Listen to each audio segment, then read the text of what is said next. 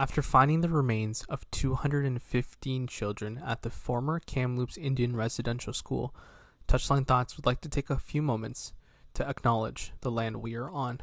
We pass on our deepest respect and love to the lost children and their families, as well as the Indigenous, First Nations, Inuit, and Métis peoples who through the history of Canada have undeservingly lost their lands and lost their voices in our country. As we record this podcast, guests and ourselves reside in 3 major cities in Ontario. We acknowledge each one of them now. We would like to acknowledge the land on which we gather and which the region of Peel operates, is part of the treaty lands and territory of the Mississaugas of the Credit. For thousands of years, Indigenous peoples inhabited and cared for this land. In particular, we acknowledge the territory of the Anishinaabeg, the Huron-Wendat, Haudenosaunee, the Ojibwe, Chippewa peoples, the land that is home to the Métis, and most recently, the territory of the Mississaugas of the Credit First Nation, who are direct descendants of the Mississaugas of the Credit. We are grateful to have the opportunity to work on this land, and by doing so, give our respect to its first inhabitants. We acknowledge the land on which the City of Toronto resides as a traditional territory of many nations, including the Mississaugas of the Credit, the Anishinaabeg, the Chippewa, the Haudenosaunee, and the Wendat people, and is now home to many diverse First Nations, Inuit, and Métis peoples. We also acknowledge that Toronto is covered by the Treaty 13 with the Mississaugas of the Credit. In Ottawa, we acknowledge that we are standing on unceded Algonquin, Anishinaabeg territory. They are the past and present caretakers of the waterways and the land that we call Ottawa. We are grateful to have the opportunity to be present in this territory. Now, over to your new Touchline Thoughts episode. Welcome back to Touchline Thoughts, powered by the Garage Door Sports Network. Wow, it's been a while. I can't even speak. Been a couple weeks. Yeah, it has. Sorry, guys. I'm Paige, and I'm here with Irfan as usual. And how are you doing? Good. I'm glad we're back after a few weeks off. I know we did our live show, but it wasn't really a show. But right. No, I've missed it. That's for sure. It's good to be back. Yeah, but you've been busy. You've been training super hard. Yeah. We're waiting for the start of your season. I think we'll actually get to see you more. Hopefully. with a bigger team, especially maybe. Fingers crossed. Fingers crossed. We'll find it. We'll make sure we can watch your games. Yeah, no, it's been busy training, but this weekend we had off, so we were free to do a show, and super excited about that. So yeah, so we're gonna talk Olympics because that's what's going on. It's not the Euros anymore, but we still have some Euro talk. Incidents, plural, that followed the Euro finals. We'll get to that, so we'll catch you in a bit.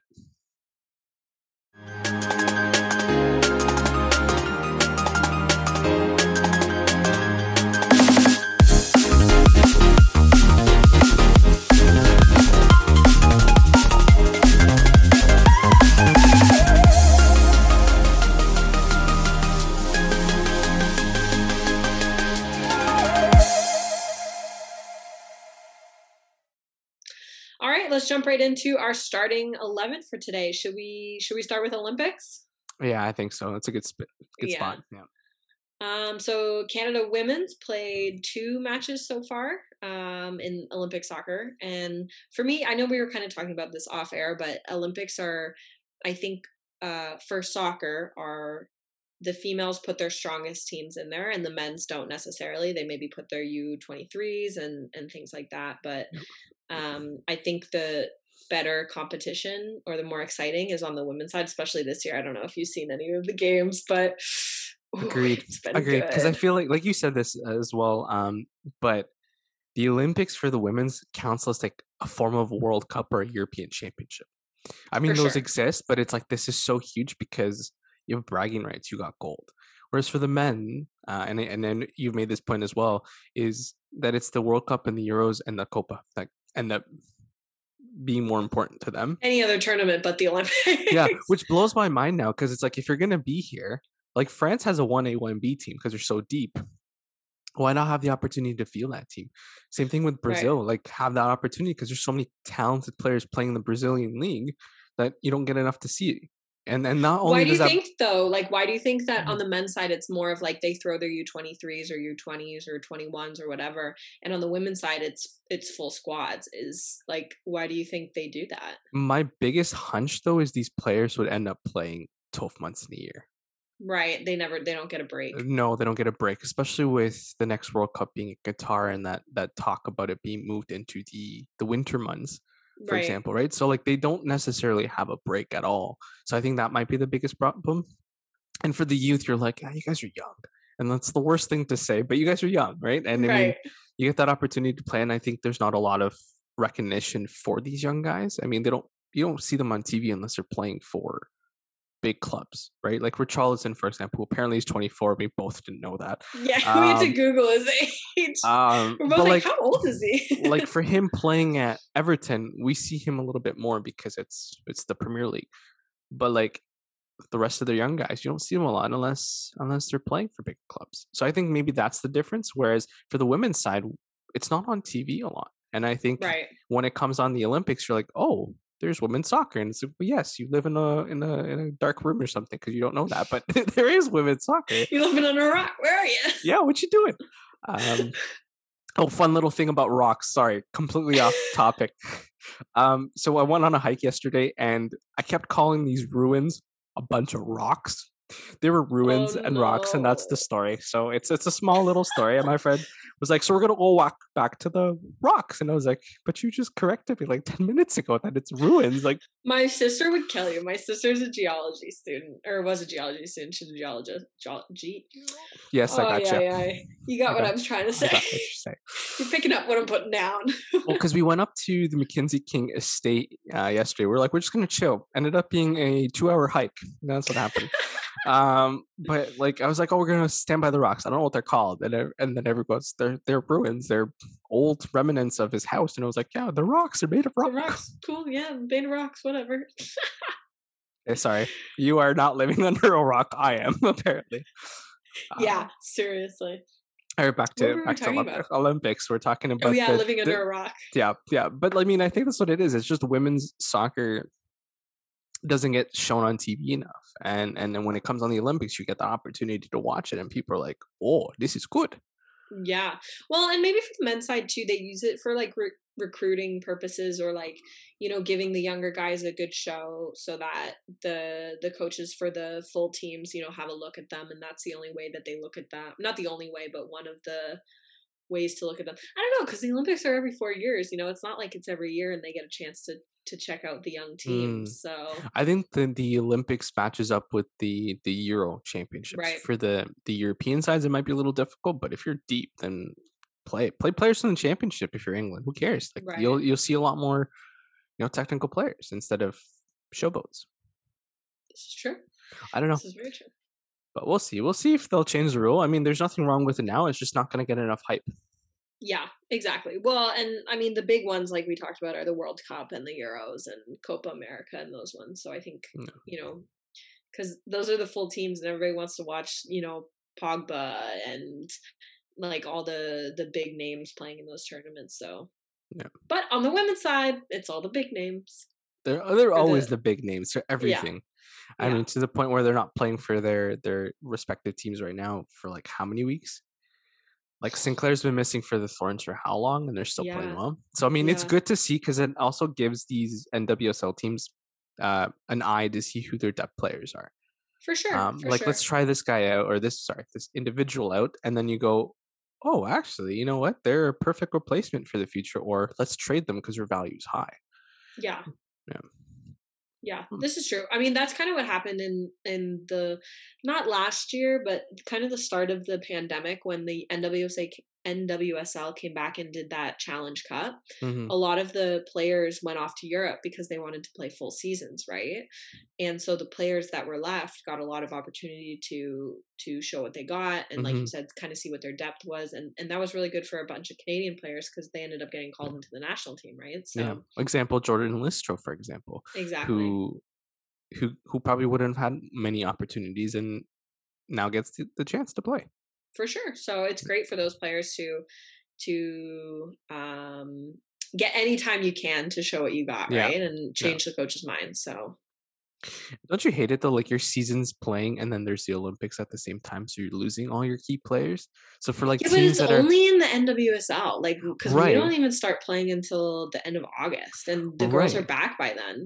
Well, for you, but for the league that is the NWSL, because it's Right. supposed to be so good, can you afford? Like, I mean, I know the depth's there, I know the players and the thing is there, but if I'm not seeing an Alex Morgan or Marta or a Christine Sinclair in a game It's not the versus the prime, same. it's not the same. Or like you have a team who's like mid-table because they're struggling to find replacements.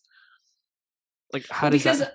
a lot of the time, like, you're recruiting based on the players you have. You're not recruiting based on your players going to the Olympics. You know what I mean? Right. So you're like, okay, we have Marta, for example. We don't need a player for that position, or we're gonna play this other player because they play really well together, or we're Hmm. recruiting this player. You're not like, oh, well, she's gonna be in the Olympics for a month, so we're gonna need, you know what I mean? Yeah. So I mean, again, it is only every 4 years. It just happens to be this year. Well, I guess technically last year, but this Right. year, No, no. um, I think it loses, the NWSL loses a little bit of not value, but I don't know what the proper word would be for it. Like It they brings lose, in the eyes. It kind of loses some of the yeah, eyes, right? Like you're yes. if you don't see Morgan and you want to see a Pride and Thorns game, for example, you're like, but who's there? Not that there's poor players on either side. You always look for the bigger names when you're watching a Well, even in and pre. especially like teams like Orlando miss a ton of players because they have a ton of national team girls, not just American national team girls, but like New Zealand national team players and Ali Yeah, Riley, and you know what I mean. So they're missing a lot of players. Not yeah. so yeah, it loses its sparkle a little bit. Do you think maybe expanding the league would allow more players into the league and more depth into the league, or would that just thin out the league? Especially for I mean, big tournaments like this, because that's that could be an issue. that's always the risk when you Yeah. expand a league is, are you going to create more opportunity, or are you going to dilute what you already have? Hmm. So, they what was the team they just announced in the NWSL? I can think Oh, of the logo. I can't think of the name. No, yeah. not Angel City. That's not new, is that it? No, that sounds familiar. I think it is Angel City. Maybe You're it is right. Angel City. Yeah, it Is is. it It Angel is City? Angel City and San Diego Club. Right. Okay. So they have two new expansion teams. So I think it will give opportunity to players who want to maybe come from Europe and go into the NWSL. It will dilute teams though, because those teams will have pick for players. Because you know how they can choose Yeah, from the roster the expansion players that dams. Yeah. yeah, exactly. So it's going to dilute a little bit, but hopefully now that there's being money pumped into the NWSL, it will also draw some big players. Well, at the same time, I hope that they're recruiting from Canadian American universities as well. Like they're bringing more of those sort of players in their fourth year, giving them a chance to come train with the big club sort of thing Right. and have a proper draft. I don't know. I think that'd be a good direction. Maybe get a team up in the north as well. I would love, fingers crossed. I think, a lot of people are hoping to have like a TFC, like TFC plays in the NWSL in the MLS, Yeah. we could use one either whether it's based out of Toronto or Vancouver or Montreal or somewhere to have a team in one of those big cities to Well, it would give you the viewership that you want um in Canada. Like I mean, yeah, it's on for Twitch, but sure. how many of those are Canadian viewers unless they're diehard soccer fans? Right. Diehard NWSL fans. Yeah. Yeah, I was So, watching a stream the other day. It was 7,000 people. I'm like, how many people of this is Canadian? Like, it's felt like there's mhm. a lot of American comments when Kaylin Kyle was talking back and all that. But I don't know. We'll see. We'll see what happens. But let's get back into the Olympics Back because into the we're so Olympics. good at diverting. What's been your biggest surprise? And I know I ask you this all the time, but what's been your biggest surprise at these Olympics? I think everyone's biggest surprise for was that USA loss. Hmm. USA losing, was it 3-0 Yeah, to Sweden. yeah. I don't think anybody was expecting Did you that. watch the game? Because I can't find it I on Gem. didn't. Okay, so I saw some of the goals, and Sweden scored some nice goals, not just in this game, but I watched their game against Japan. No, No, no, no. who did they They play? Australia, New Yeah, Zealand, one of the Australia. two. It was against Australia. and they scored some really nice goals. Like Yeah. they look really good. But for me, that's my biggest surprise. What Yeah. about you? Do you have one? I have a good surprise. I really like the way Zambia has been playing. Zambia against the Netherlands. I know the score was 10-3, but that was Right. not anywhere near what the Did score you line see is. some of the goals I though? watched all the goals.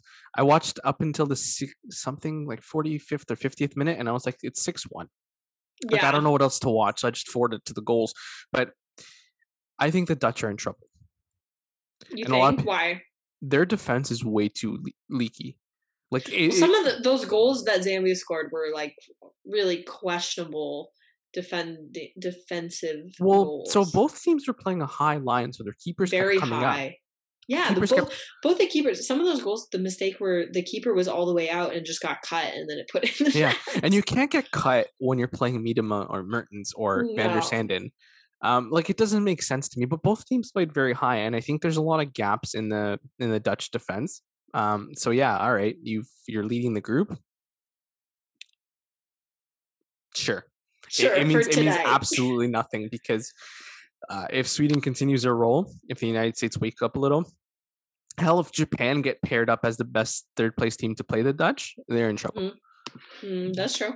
Yeah. So I mean, biggest surprise of Zambia is Barbara Banda has The one who scored the 3. She has 6 goals in this tournament. Yeah, she scored 3 in the game against the Dutch. Yeah, and she scored 3 against China. She's been something. I was and actually she's quite young too, isn't she? 21. 21, yeah. Yeah. I was thinking though, her best move would be the French league.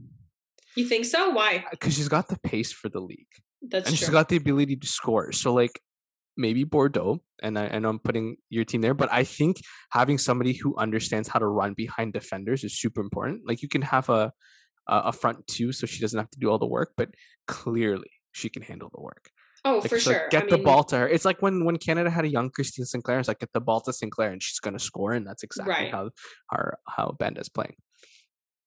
I don't disagree with that. I think that's a good statement.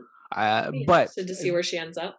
So the biggest question I guess for out of this game was it was 10-3 in the game against the Dutch and Zambia.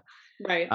But the Dutch didn't celebrate as if they scored the biggest goal of their career. And I'm talking in comparison to the United States Thailand game a couple of years ago, where everybody's doing celebrations. Yeah, and I was like, so what do you make of that? Like the celebration difference? Because like, I mean, it was goalkeeping mistakes that led to a lot of the Dutch goals, or defensive blunders, and like great finishes, just simple goals, and like nobody was really out there celebrating until it was a hard-earned goal.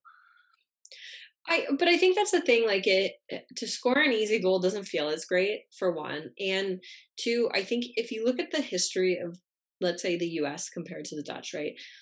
The U.S. are known to be very showboaty. Yeah, that's right. Yeah.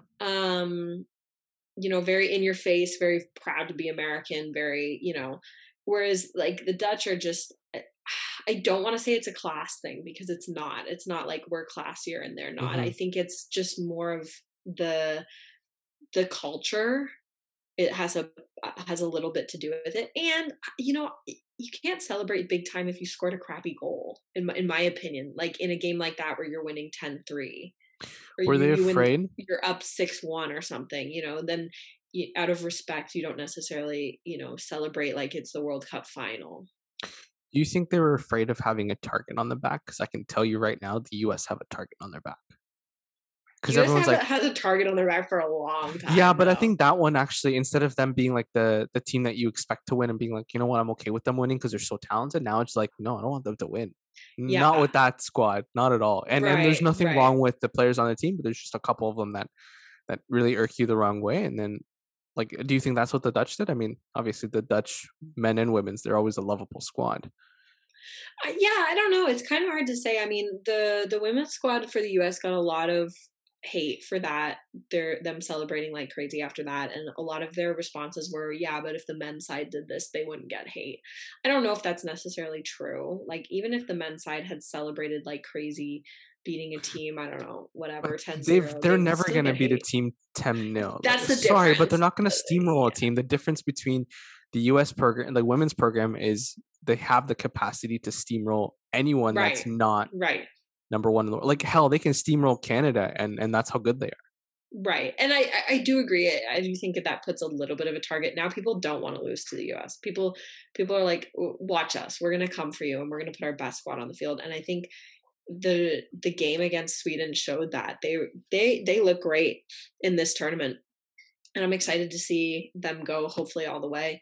But they scored nice goals. They weren't easy goals. The US did not look great. They were giving up passes, they were passing to the other team, things like that. They were, just kind of simple mistakes, and I think that cost them in the long run. But I don't know, it's going to be interested to see. I think you mentioned it earlier. We're seeing the gap close a little bit Hmm. between, you know, the US and the rest of the world. It used to be, especially on the women's side, it was the US dominating, right? The US, maybe, You had Norway pop England. up a little bit. You had Yeah. the Germans pop up, Japan, but it Yeah. was no one really that goes, all right, well, yeah, all right, anyone can win a tournament, but at the same time, it's like they're going to be the favorites and they're going to actually win it because they're that good. Right. Right. And no one could touch them. Like they were next level. And now we're starting to see that gap close a little bit, which is I think really exciting for women's soccer. It means other countries are investing into the women's side. So on the women's side, it's super exciting. Well, you take a look at a team like Chile, for example, and you're like, a couple years ago, you wouldn't expect them to be here, but they play very nice football. They did great. And I mean their goalkeeper plays for Lyon, but She's um so good. Holy he's crap. so good. She can control the ball. Hey, Jordan Pickford, you need to learn a little. You need to like the ability to play the ball to make big saves. Like she gets beat on very good shots. For sure. And I mean, goalkeepers most of the time are never perfect. So to me, But she's she's close close to enough. she's close to super. Yeah, and you're right. I think, Chile looked good, and they're not being steamrolled either. And, those are one They're of the teams that hardworking. They're super exactly. hardworking. They understand how to play the game. They're switching the play. They're making passes. They're just not getting goals, and that's okay. But And there's maybe that's the skill level difference, maybe because you have one or two really special players on, the US or Canada or France or whatever, and mhm. maybe they just don't have that one like special player, but She just they're can't getting score there. and save. That's the problem with Exactly. Christiane Endler. But no, the Chileans look good. I really like the fact that we're seeing more competition in the Yeah. women's side, um, because now you can go to World Cup, for example, and France is there, Germany's there, and Norway's there, and you're like, yeah, all right. I don't think the U.S. can win this, but they will. But I don't think they can. Like, there's going to be so many issues with it. Yeah. Well, and it's nice to see the competition's getting closer, but it's also getting better. Like Yeah. it's not like teams are getting worse and they're getting older and they're going down. It's people are getting so much better, and Mhm. that's so nice to see on the women's side that it's really getting competitive. That, and I've also noticed another thing is they're not playing one style of football. Like No. the Japanese, they had their offense through their two veteran players and all that stuff. And now you look at them, and it's like we're gonna change our scope. Mhm. We're gonna be hardworking. We're gonna take away space, and it's exactly what they did. Mhm. I agree. So okay, so then the follow up to that is versus the Canadian and U.S. sides. Are the men's closer to the U.S. in terms of getting to their level, or Canada women is closer to the U.S. women's side? Like what? Like the gap between the two? Is it? It's so hard to say though, because the men's side for Canada and the US is so different than Mm-hmm, the women's side for the Canada and the US. Like the Canada and the US on the women's side have always been relatively dominant around the world. And Canada and the US on the men's side have never been sorry guys, you've never been even close to the top, right? Because right. I mean football is so much more developed in Europe and maybe, countries like Brazil and stuff like that on the men's side, whereas the focus was never that in Canada. Our major sports are like lacrosse, hockey, those kind of things, and the investment was not there on the men's side. Mm-hmm. Now I think it is getting better. I mean, I don't know if the U.S. men are going down or up though. I'm really not sure about them. They haven't really moved up in a while. Not that Right. they have bad players. It's just I think everyone else around them, like Mexico, is much better. Honduras is playing well. I think they're in the Concacaf like region, but they're not the best team. on Well, every given night. if you were to play, oh my God, I can't even speak today. If you were to play the U.S. men against like the team that we saw in the Euro, the Hungary team that we saw in the Euro, or North Mass that we saw Yeah. in the Euro, I think those teams would crush the U.S. men's side or the Canadian men's side. Yeah. Like they're just so much more.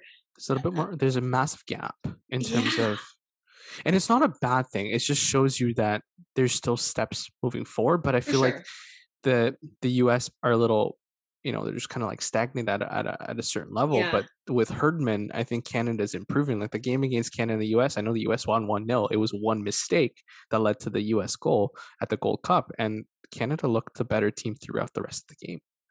Herdman, I think, is such a fantastic coach. I think he showed it on the women's side, and that's why I think they eventually brought him over to the men's side.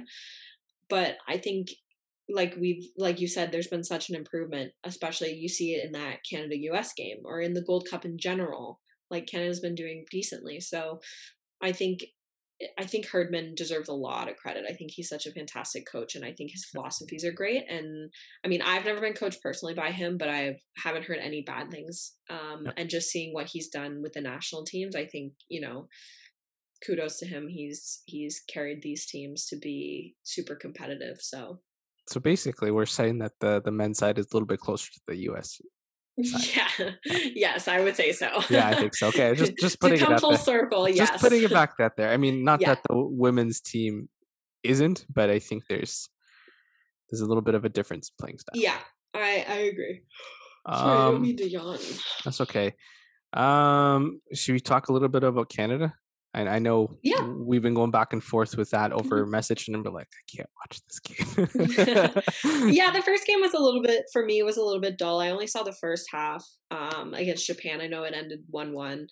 Um I mean both teams were dull. Like not just Canada. It But just that's wasn't but a Japan's super okay exciting doing game. that though. Yeah. They're okay taking up gaps. Same thing with the Great Britain game that Japan played. They did the same thing. They just took away space, and they're like, "We're gonna outwork you," and that's exactly what they did. And Right. I mean, good I will teams score say goals I in was that. hoping for a little bit more from Japan, especially being the home country, Mm, things like that. So, not that I was disappointed. I mean, it's the first game. You're not playing with fans in the stands. That makes a big difference in your home country for mm-hmm, the Olympics and things like that. So, I can't fault them too much. Like you said, they're happy to do that. They're comfortable doing that. That's their right now. That's their playing style. Yeah, it was just kind of a dull game. I think Canada versus Chile was a more exciting game. Um, we missed a penalty. It wasn't a terrible penalty. Unfortunately, just hit the post. Um, but I think that was a much better game. I think Becky did really well that game, regardless of missing the penalty. So yeah, okay. Both both goals. So the one in open play by Japan and yeah, the one that led to the penalty. Um, the defense was split on both of Japan or them. Chile? Chile and Japan. So like the Yeah, Japan goal, Buchanan and Zdorsky were split. Like they yeah, just got outplayed, and then that goal should not have gone in because it bounced in, and I don't know where Sheridan was. Um, and then the Chile game, the the Chilean player did the same thing, split through both of them and got taken down by right. Zdorsky. So that's a huge issue for me. Do you, and I know you've suggested this before, but do they go back five now for the last game just to see if they can take away any operation? Because I think Great Britain's in this position where they have so many good players, but their attack is still going through one player, just like Canada is Right. with White. So I don't know. I'd be worried. Like, do you It's a start tough Vanessa? call. Why not? Give Vanessa a chance. Like, I think she proved herself in that. I mean, everybody talks she's the hero in that US game Mm-hmm. way back and kind of, made her name known at that point. And the defense isn't bad, but like you said, they're kind of getting split at this point and against a better opponent, it's gonna show. Yeah. And, give Vanessa a chance, maybe throw a back five in there, shut down if they're filtering through White, just shut her down. It's the same. They're probably going to do the same thing with us. Just shut down Sinclair. But the difference is the Britain midfield is better than ours. Yes. I do agree. I also think they have a little bit more depth too. I think that squad is so strong this year. They look so good. Like I remember when they got announced, I was like, I think they posted on Instagram and they put all the pictures of the players, and I was like, oh my god, just like swiping through. Well, off the bench, you can afford to get Stanway and Toon and Daly not starting, and you're like, Right. what? Yeah. Can't do that with It's anyone wild. else. It's No, it's ridiculous. wild. Yeah. What are your predictions for Canada for the next game, or just in general that game? I think it's going to be like a random goalless draw because neither team's going to want to give anything away. And at this point, the Brits just need a point to win the thing. And I don't think anyone's catching Canada. No, I think I agree with you. I think both teams are fairly safe, and like you said, they don't really want to give anything up at this point. But they just can't we'll be say, complacent. They just can't be complacent. I've had a huge issue with this for a while now. It's just that unilateral attack of let's get Sinclair. Like last game, she played center attacking mid, and I'm like, okay, I get it, but shouldn't Jessie Fleming get that opportunity because she's so good on the ball?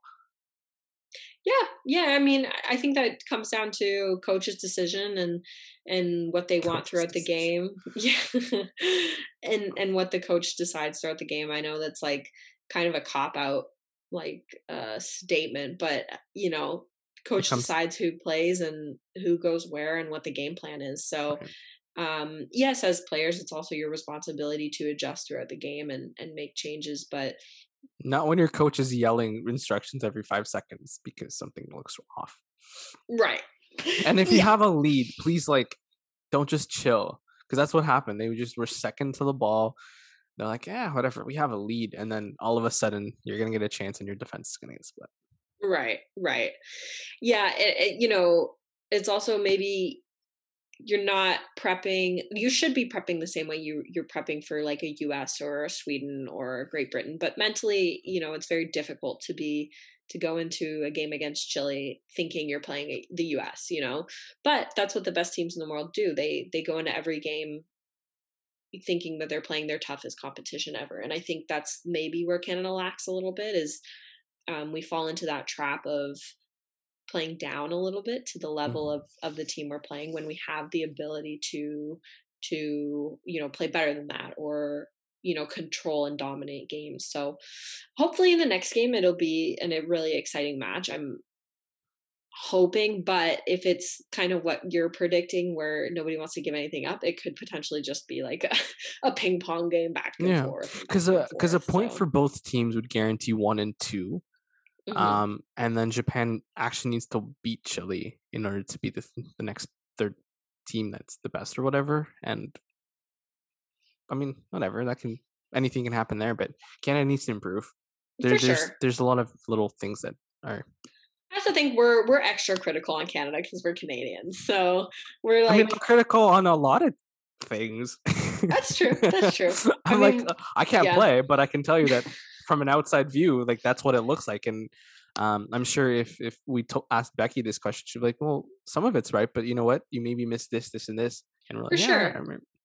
But I'd also like to see like Schmidt get in there and, Evelyn get in there and get some minutes. Is Schmidt on the roster? Okay, so she was on the Olympic roster, like the full roster, but I didn't see her on the roster for the last game. No. So I don't know if maybe they're just because originally she wasn't on the Olympic roster, and then the Olympic Committee decided that they can take 23. So then she got put onto the Olympic roster with like Haitama and like a couple others.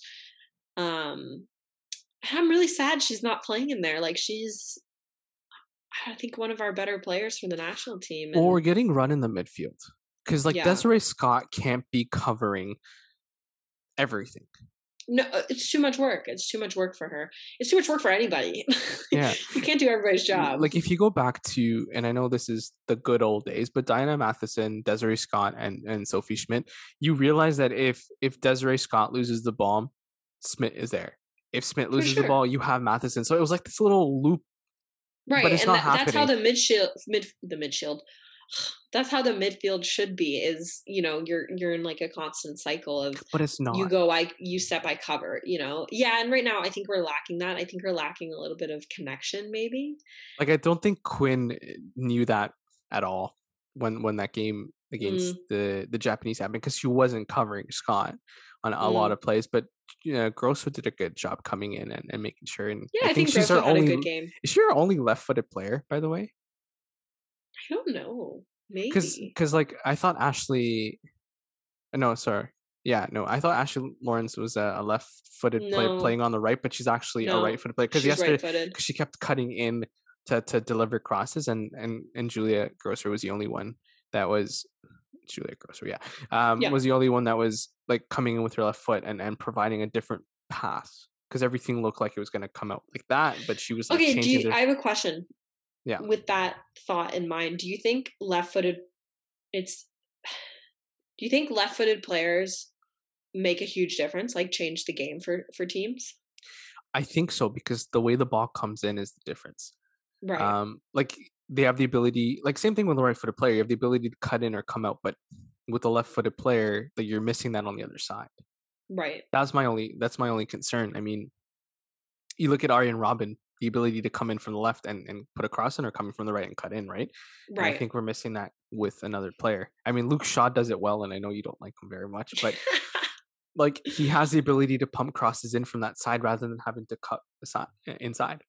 Right. And if That's he's going to fair. cut inside, then he can pass that to McTominay or something, or Right. Right. Maguire Right. does Right. that for United. But I don't know. I think it plays a little bit. Maguire. Oh my It gives god. you a different. It gives you a different look on set pieces as well. Yeah, I agree. I think it's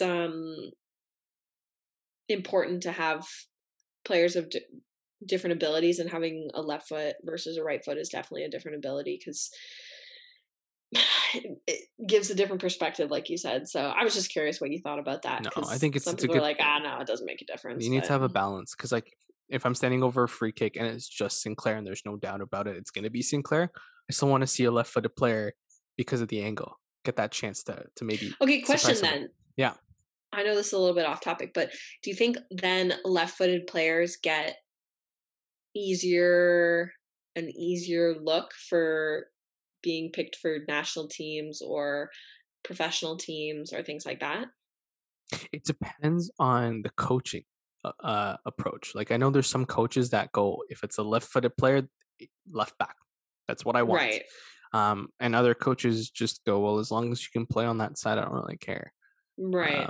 So yes and no, because I mean, there's some coaches that go, we need left-footed players, and others say it doesn't matter. Right. But it's good Yeah, to that's have true. someone. It's good to have someone on left-footed ability. What do you think? Hmm. Yeah, I would agree. I think it depends You're on the right-footed, coach right? too. Yes, unfortunately. Yes, I'm right-footed. Can you play I'm with your normal. left? It's getting better. Okay, good. It's getting better. Because I mean, Um, because there's a lot of players that can play with both feet. Like I think of someone who's very effective in Santi Cazzola who can play with both feet. Um, right. I wouldn't say I'm ambidextrous. Ambidextrous. How do you say it? Is that how you say it? yeah, something like that. Because Yeah. yeah, I can't say words today. Well, I don't know words either, so it's okay. It's taken me a long time to work on my left foot because I'm very much naturally right-footed, Gotcha. right-handed, right-footed. My right side, my left Yeah. side doesn't know how to function. Right.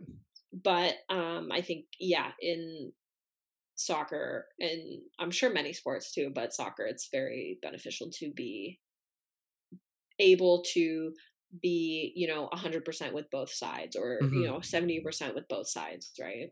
Yeah. Well, I mean, if your back is to the goal, you can. If you go left-footed, it changes the direction. If you go right-footed, it Yeah. changes the direction. Super Well, handy it to gives you have. more options just Yeah. to like, if you're playing against somebody who's only right-footed, then you just take it off their right foot every single time. But if they can go left foot, right foot, up, down, sideways, you're like, oh my god, what do I do? It obviously it's a benefit for sure. Oh, and I will say we should probably mention that Quinn is the first openly transgender competitor at the Olympics. Oh, I did not know that. No, you didn't? Okay, well, that fun fact for everybody. So I think that's a big step forward for humans.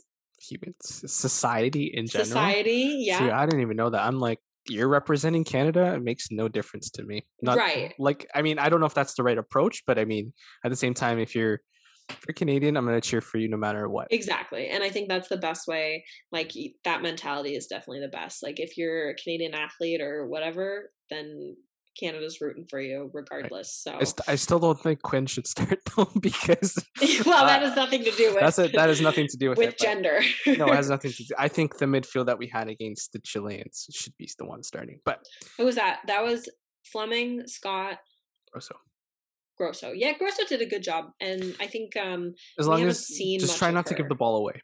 Yeah, yeah, Very good at tracking back and taking away space, and I was like, fantastic. Couldn't keep the ball. right. Yeah. Right. But I think that's something that Canadians in general need to work on. Like, because we've been taught, at least like me and probably the older age groups, were always taught like, get the ball, make a pass, get the ball, make a pass, get the ball, make a pass. Like, you know, when you come from other countries like Brazil, or they're taught to dribble, take players on. And I think that that coaching style in Canada needs to change a little bit. And I think you see it in the national level. Like, they want to win the ball, make a pass, win the ball, make a pass, right? Trying to start And but you're making too many passes on a counter. exactly, exactly. And instead of, you know, taking the responsibility and taking players 1v1 and things like that. I mean, I'm guilty of it too. I win the ball, make a pass. Like, taking players on 1v1 is not my style. But I think we in Canada need to start It's not a teaching. huge Canadian thing, eh? No, Taking it's someone on one not. on one. It's not. You don't think of Canada and you think, oh, they're going to out dribble us. No, you think of Brazil and you're like, I can't get beat on the dribble. Yeah. Or, you know, more like Latin American countries. Typically, they're the ones that are going to dribble you. It's not Canada. So No. I think it's important that coaches start incorporating more of that into the youth levels, so that come to the national team, you have that ability Mm-hmm. and you have that tool in your toolbox that you can just whip out and say, okay, now I'm going to beat you on the dribble, or I'm going to pass the ball around you. Either way, I'm going to beat you. So I think Yeah. we lack that a little bit at the national level. That makes a lot of sense because I had a coach that was like, you can't have the ball more than 5 seconds to make a decision. And you're like, but if nobody's open and I have space, do I not go for it? He's like, Right. no, put it in the box. It's like, but you're losing possession.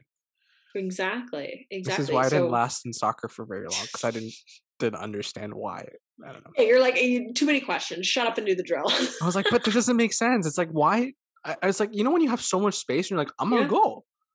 I might not make the right pass in the end, but I have space to go. That means Yeah. that the other team has to learn to cover me, so it opens up someone else. You know? Hmm. No, you can't have the ball for more Well, than 5 seconds. look at teams like the national team on the women's side. Look at Spain. Yeah. Look at how many of them are making one-touch passes. Never. None of them. Rarely, unless they have to. They're taking two or more, or they're taking players on. They're dribbling. They're attacking the open space, and it is, as a defender, I don't want you to dribble at me. I want you to try and make a pass, because that's much easier to read than when you're dribbling at me. So I think that's something that Canada in general, like Canadians, myself included, lack. Yeah. Is that, you know, ability to drive at players and take them on 1v1 and dribble. It's because we're not taught it at a young level. Like, they're taught, you know, win a tackle, play a long ball, you know, distribute. Boring soccer. Yeah, it's like kind of that old English style soccer. Well, I mean, we are a Commonwealth country, so I guess I'll give us There that. you go. But there you go. I think it's changing, and I hope it changes for the better. Me too. One last thing before we head into a break, because that was quite a long segment there. Yeah, it was. Sorry for the diverts as I divert right now. Aside from soccer, what are you looking for at the Olympics? I'm super excited. I love to watch track, any and all of the track and field events. I have a couple friends. Shout out Samori, who made his first Olympics. Him and I went to school together at Kent State. Woo woo.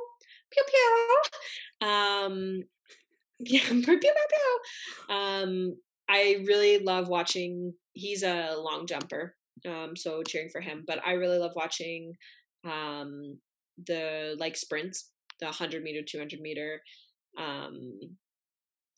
Yeah, I love the track and field events. I love swimming. I like to watch the swimming as well. Those are the two, I think, major events that I'm looking forward to. What about you? Oh, same thing. I mean, they're the two biggest things. I think that's what the Olympics is made for. Yeah. Is that? But I mean, diving has done a good job. They've introduced skateboarding this year. Skateboarding, surfing, and rock climbing. Yeah, that's really so cool. I'm curious to see what the rock climbing is going to be. I think it's speed rock climbing. Oh, it was like, how do you get to the top the fastest sort of thing? Yeah, I think it's like that, but I'm not too sure. Stack the cups, but you're climbing up walls. Basically. Nice. I really like the shooting events. Oh, okay. They're interesting because you see how everyone has to like relax and get their shot away. They're really cool in the Winter Olympics because you're skiing while you're doing it. Right. I like the what's that event called? Biathlon? Maybe I don't know the name. I just know that if there's a gun strapped to their back, I'm gonna watch it because it's cool. I watched a little bit. I do enjoy cycling. I watched a little bit between the games yesterday. They showed the cycling, and that was kind of fun to watch. I mean, the Tour de France was just on as well, so I've gotten my fair share of cycling this year. But it's nice. It's nice when everyone's just like riding together, and all of a sudden there's like 3 or 4 that just leave. Dart out. Like, no, stay out of here. Yeah. Yeah, I don't know. I mean, Canada's made the gymnastics portion, like the trampolining, a thing over the last couple of years with Rosie McLennan. Right. Simone Biles, just love watching her because like everyone's like, yeah, it was amazing, and then she does her routine. I saw the clip and I'm like, how? Gymnastics blows my mind. I can't even. I can't touch my toes. So like, I was just gonna say that I try to touch my toes, and I'm like, how do these girls flip around and tie their bodies into knots? I don't get it. I tried Pilates a couple weeks ago, and they did this stretch, and I was like, no. Pilates is hard. Okay. Hey, and they're like, if you know how to do Pilates, you're actually set better than deadlifting because like you're building muscle, but you're also like learning flexibility at the same time. No knock to bodybuilders or whatnot, but like get them to do it. It was interesting. Oh, I will say we also watched the 3v3 basketball, which was kind of interesting to watch. I've never watched a 3v3 basketball tournament. I haven't since I was a kid. So I'll go back and I'll go watch replay on that because I'm trying to catch up there. But yeah, that was kind of interesting. I'm just looking at volleyball. I love watching the beach volleyball too. What do you think of the controversy? Okay, again off topic. On the beach jerseys? Volleyball. Yeah, like the women have to wear the 2-piece or whatever, and the men can be in full gear if they have to. And that also has been discriminating against people that have to wear like hijabs or something, right, who have to be covered. I think it's stupid. I think it's I think the girls can easily compete in tank tops and leggings or t-shirt and leggings. I don't see what makes the difference. I don't know why they have to be in a bikini. Like, why are you sexualizing the game? Yeah, because it is. Volleyball's always been like that. Like even on the indoor, on the women's, they wear those tiny little shorts. Yeah, but and the guys just wear normal basketball shorts or whatever. I say if you're gonna do that, the men have to be in the same outfit. I would agree. Let's do that on beach volleyball. You got to wear a Speedo. Sorry. Speedo. No, you got to wear like the tighty whitey Speedo. That's what you have to do. Not that I want to see anyone's junk on national TV. But it's the same idea. Yeah, I think that's ridiculous. I think the girls should be able to wear, like, if they're, I don't know, if they're worried about clothing catching, then wear like, those like surf tops, like the long surf tops, wear the long surf tops and long leggings. Yeah. I'd be okay with it. If it's for your religion purposes and you have to be covered, then that's an alternative. For sure. I don't know what they're worried about. I mean, if you're gonna miss the ball, you're gonna miss the ball. For me, I wouldn't want to be playing in a super teeny tiny bikini. I don't know, a boob's gonna fly out or something. Like, I just don't see how that could be comfortable for them. Like, they're diving around in the sand, and I mean, that's such a hard sport. Good for those athletes, period. But super I think they should be, I think they should be able to wear. I don't think that should be the mandatory uniform. No. And if that's what they want to wear, beautiful. Do it. Yeah. If that's not what you want to wear, beautiful. You should have another option. Can't be imposed to wearing it. And if the higher ups are men making the decision, I think it's time for a little. That's gonna be a problem. Let's rotate you out. Yes. And with that rotation talk, we'll go into a break, and when we come back, we'll talk about something other than the Olympics. Come join me, Kelton Forrest, on the Mic college basketball podcast powered by the Garage Door Sports Network, where we talk everything from my disdain for Duke basketball to my love for Kentucky and John Calipari, and everything in between. Check us out under the shows tab at garagedoorsports.com and listen wherever you get your podcasts. Good day, everybody. This is Ryan from 20 Minutes on Ice. Join me and my co-host Nick McVicker for opinions and analysis on the week that was in the hockey world. New episodes available every Tuesday, wherever you download your favorite podcasts from. 20 Minutes on Ice, part of the Garage Door Sports Network. What up, guys? It's your host, Nick McVicker, and if you are looking for a weekly sports podcast to fill your sports needs, you've come to the right place. Garage Door Sports, hosted by myself, Kyle Vardy, and Irfan Manji, brings you all the up-to-date news, notes, and opinions on everything in the sporting world. If you like good conversation, good friends, and a lot of jokes being thrown around, you've come to the right place. Don't forget to check us out on all your favorite streaming sites, and we will make sure we bring you content every Saturday right here on Garage Door Sports.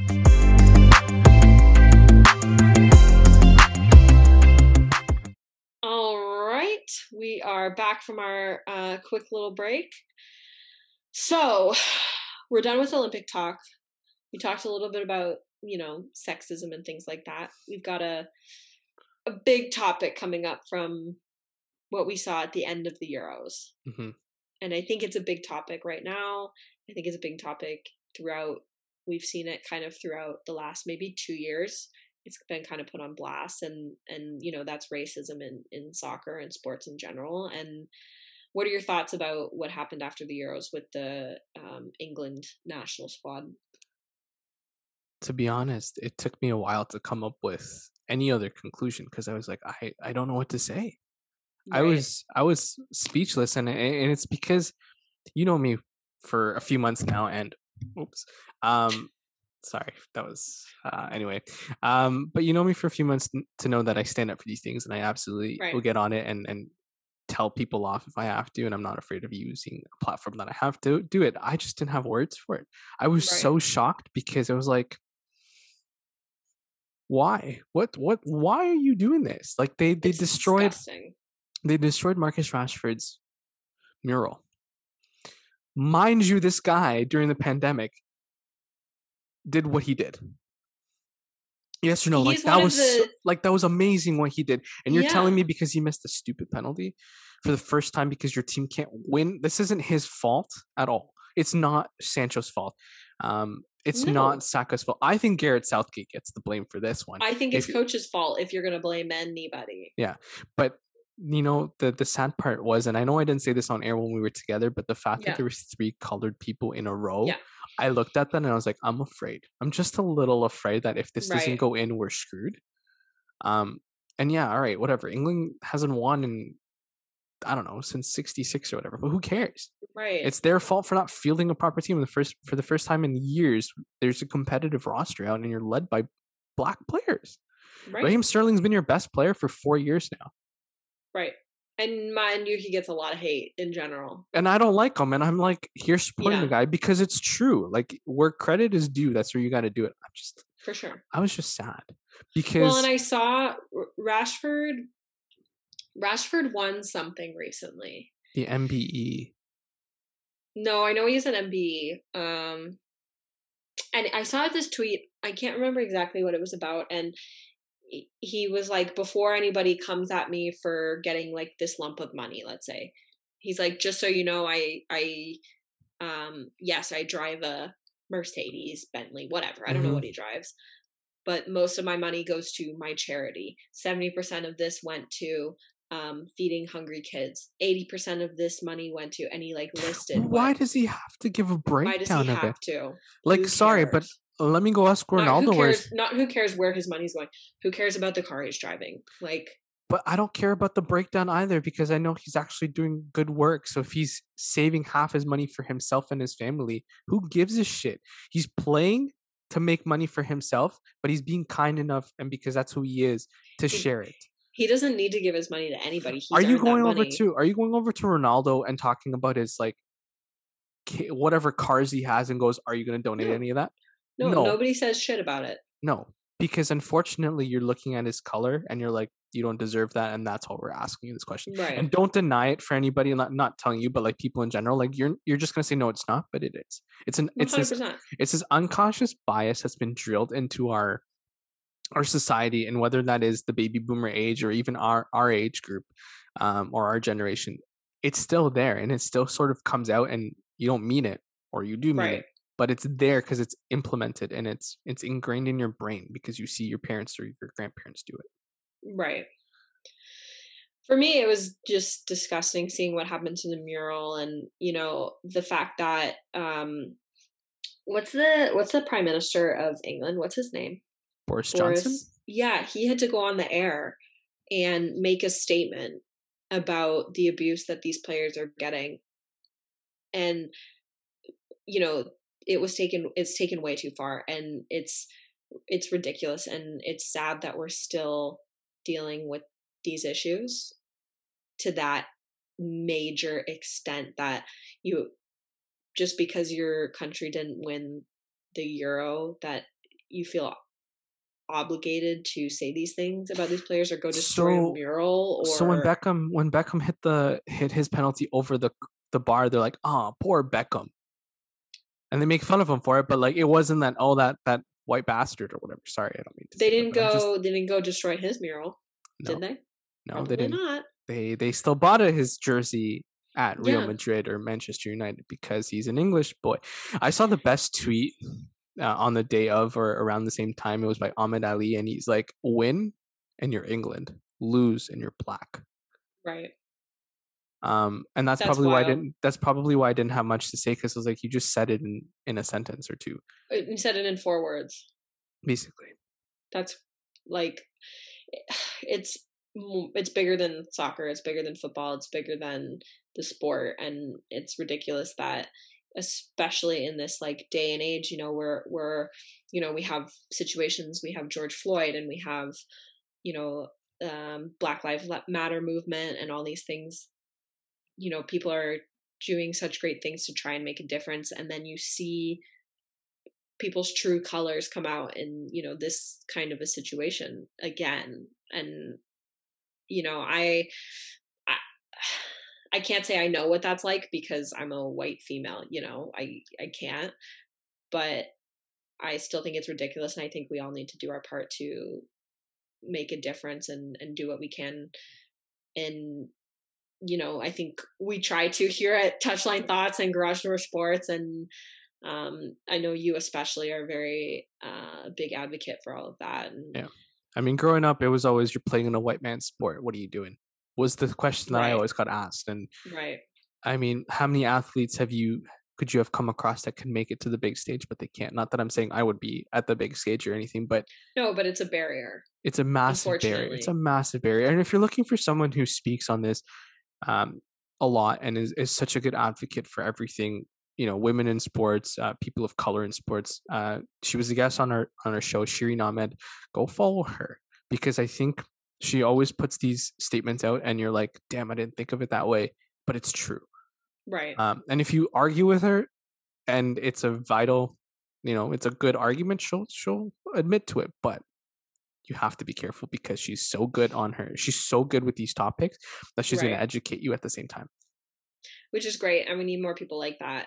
I mean, myself included, I need to be educated about it too, because like I said, I have never experienced it firsthand, so I can't say I relate, and I can't pretend to relate, and no, but you're trying. And like Nick always asks me this question, he's like, I don't know what else to do, and I'm like, but did you make an effort? He's like, yeah, you're making an effort, man. Right. I mean, to me, when I see that, I go, that's good enough for me. But I mean, not for everybody. Right.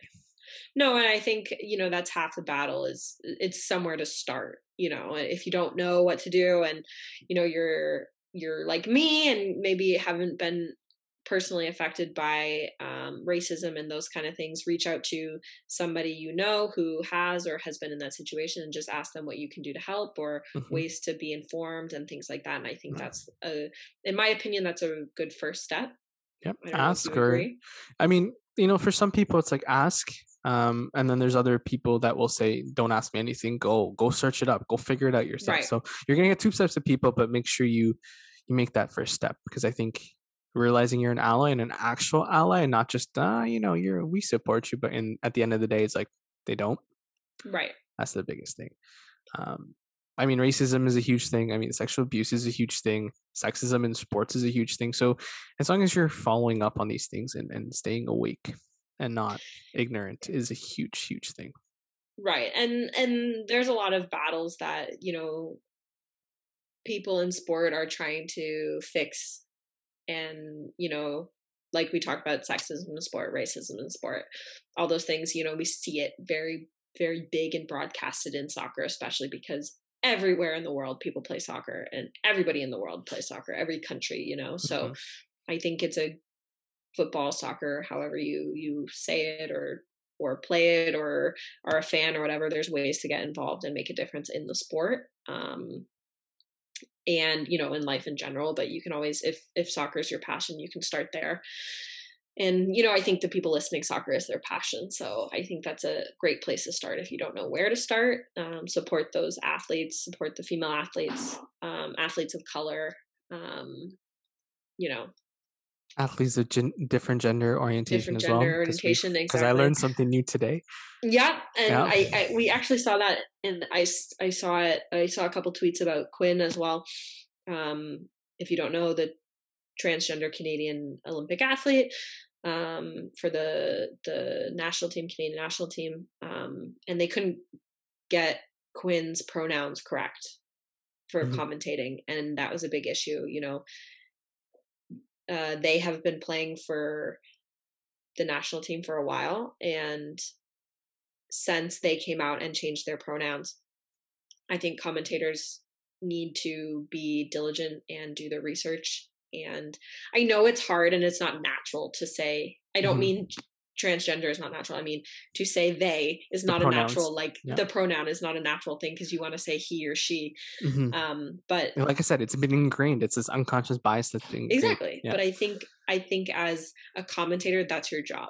And it's today it's one athlete, tomorrow it could be 12 athletes that you have to start, and you need to start. Right. And there's so many athletes now that don't use just one pronoun. They have call me all of the pronouns because I'm gender fluid, for example. Exactly. So, it's not that hard to say Quinn or say they, or them, or sorry. I think I said she a few times, and I apologize for that, but no, you're right. And I think understanding that, but nobody wants change. Nobody likes this little change that's happening. And I think that's the problem.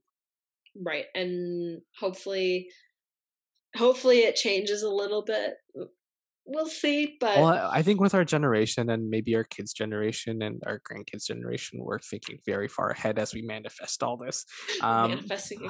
But as I think it's how you teach your kids in their futures on what can be acceptable. Because I mean, as a kid, I didn't look at color. I know that I didn't. It just ended up becoming when people start segregating you based on color, and then you realize that I'm actually brown, or right. I'm white. Or I'm black, or I'm not. Or I'm purple. Yeah. I'm a Smurf, I'm blue. I'm a Smurf, I'm blue. I'm Barney, actually. No, I agree. And, I think, like I said before, soccer is a good way to start if you don't know where to start. Start with your sport, start with something you're passionate about. It takes half a brain to not go on Twitter and say something racist, so don't do it.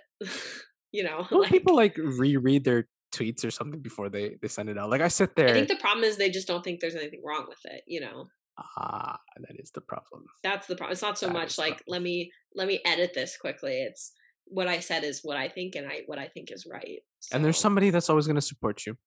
Yeah, of course. No matter how good, and no matter how stupid you are, there'll be somebody out there to support. Well, I mean, that's the thing with free speech is the ability to say what you would like to say. But I think free speech plus being cognizant of your surroundings should be a stipulation. Yeah, I'm sick of that free speech argument because it's absolute total bullshit. But free speech when you've been a victim of something, yes.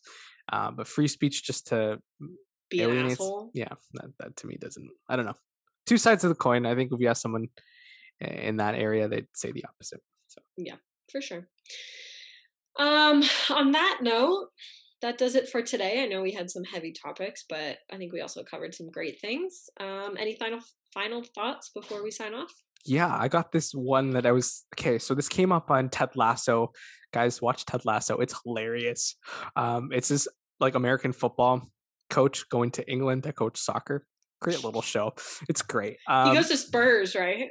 No, some random team called Richmond FC. Oh, But there's they play one like where City. They play wait, Crystal wait. Palace. There's a little comedy skit Yeah.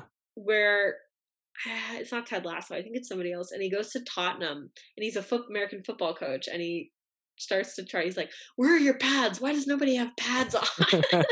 Anyway, sorry. Continue. He doesn't do this. But he doesn't understand the game either. So it's interesting, but it's like this. He's this lovable dude.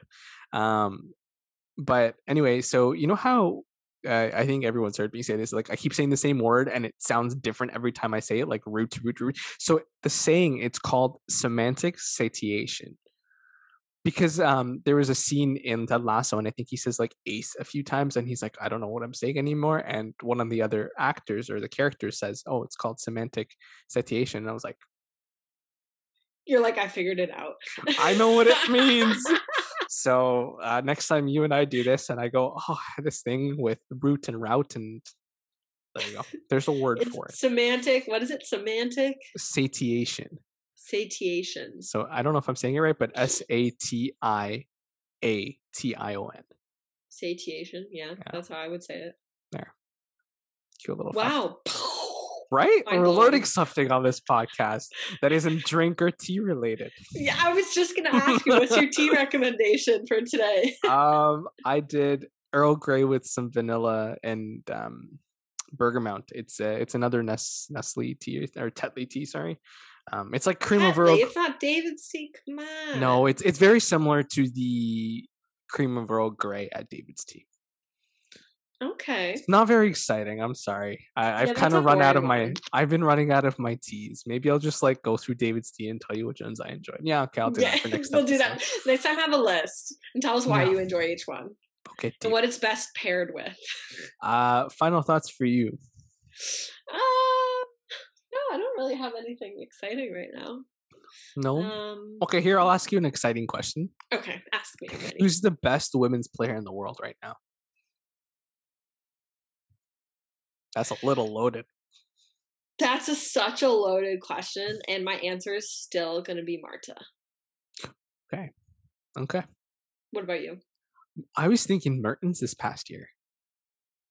Interesting. Okay. No, I mean, just like she's had a good year. She has had a good year. She's had a very good year. So I mean, I guess I should have said best player in the world for this past year. Yeah. Okay. That makes the question a little. That different. Makes it different. Not of all time. I mean, I guess of all time is Marta for you, and but no, I think Mertens has had a hell of a tournament plus a year at Barcelona. But sorry, I should have specified this past year because it kind of sounded like our greatest of all time. Right. I was like, okay. Yep. Still the same answer for me. No, sorry, I was trying to make it this past year or currently the best player in the world. But yeah, I guess it can still be Marta. I don't know. Yeah, that's all right. But my other final thought is stay hydrated, my friends. It is scorching out there. You've been training in the heat? Have I been training in the heat? Oh my God, I'm so sunburned. It's not even funny. Yes, I've been training in the heat. Drink water, folks. Stay hydrated, friends. Hydrate. Have some tea when you're not outside. There you go. That's another way to stay hydrated. Well, you can make it iced tea. You can drink it outside. Oh, yeah. 100% recommend. It's called Caribbean Teas or something like that. I'm going to send a picture to you, Paige, because I keep telling you. Please do. I bought it, and it's like $2.50 for like, I don't know how many sachets, and it's like different flavored teas. So you can turn them into iced teas. That's lovely, and I think that's great for the summertime. That's how you stay hydrated. Yeah, friends. Don't go buy yourself something from Tim Hortons or Starbucks. Make it at home. No. It's cheaper. Just make it, and it tastes better. Yes, because you're putting all your love into it and not ice. It's made with love. Yes.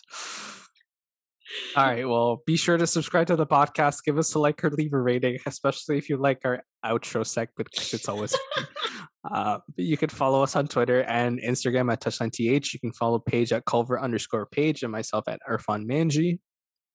Don't forget to follow our network at Garage Door Sports or check out garagedoorsports.com. Thank you all for listening, and we'll see you next match day. Cheers.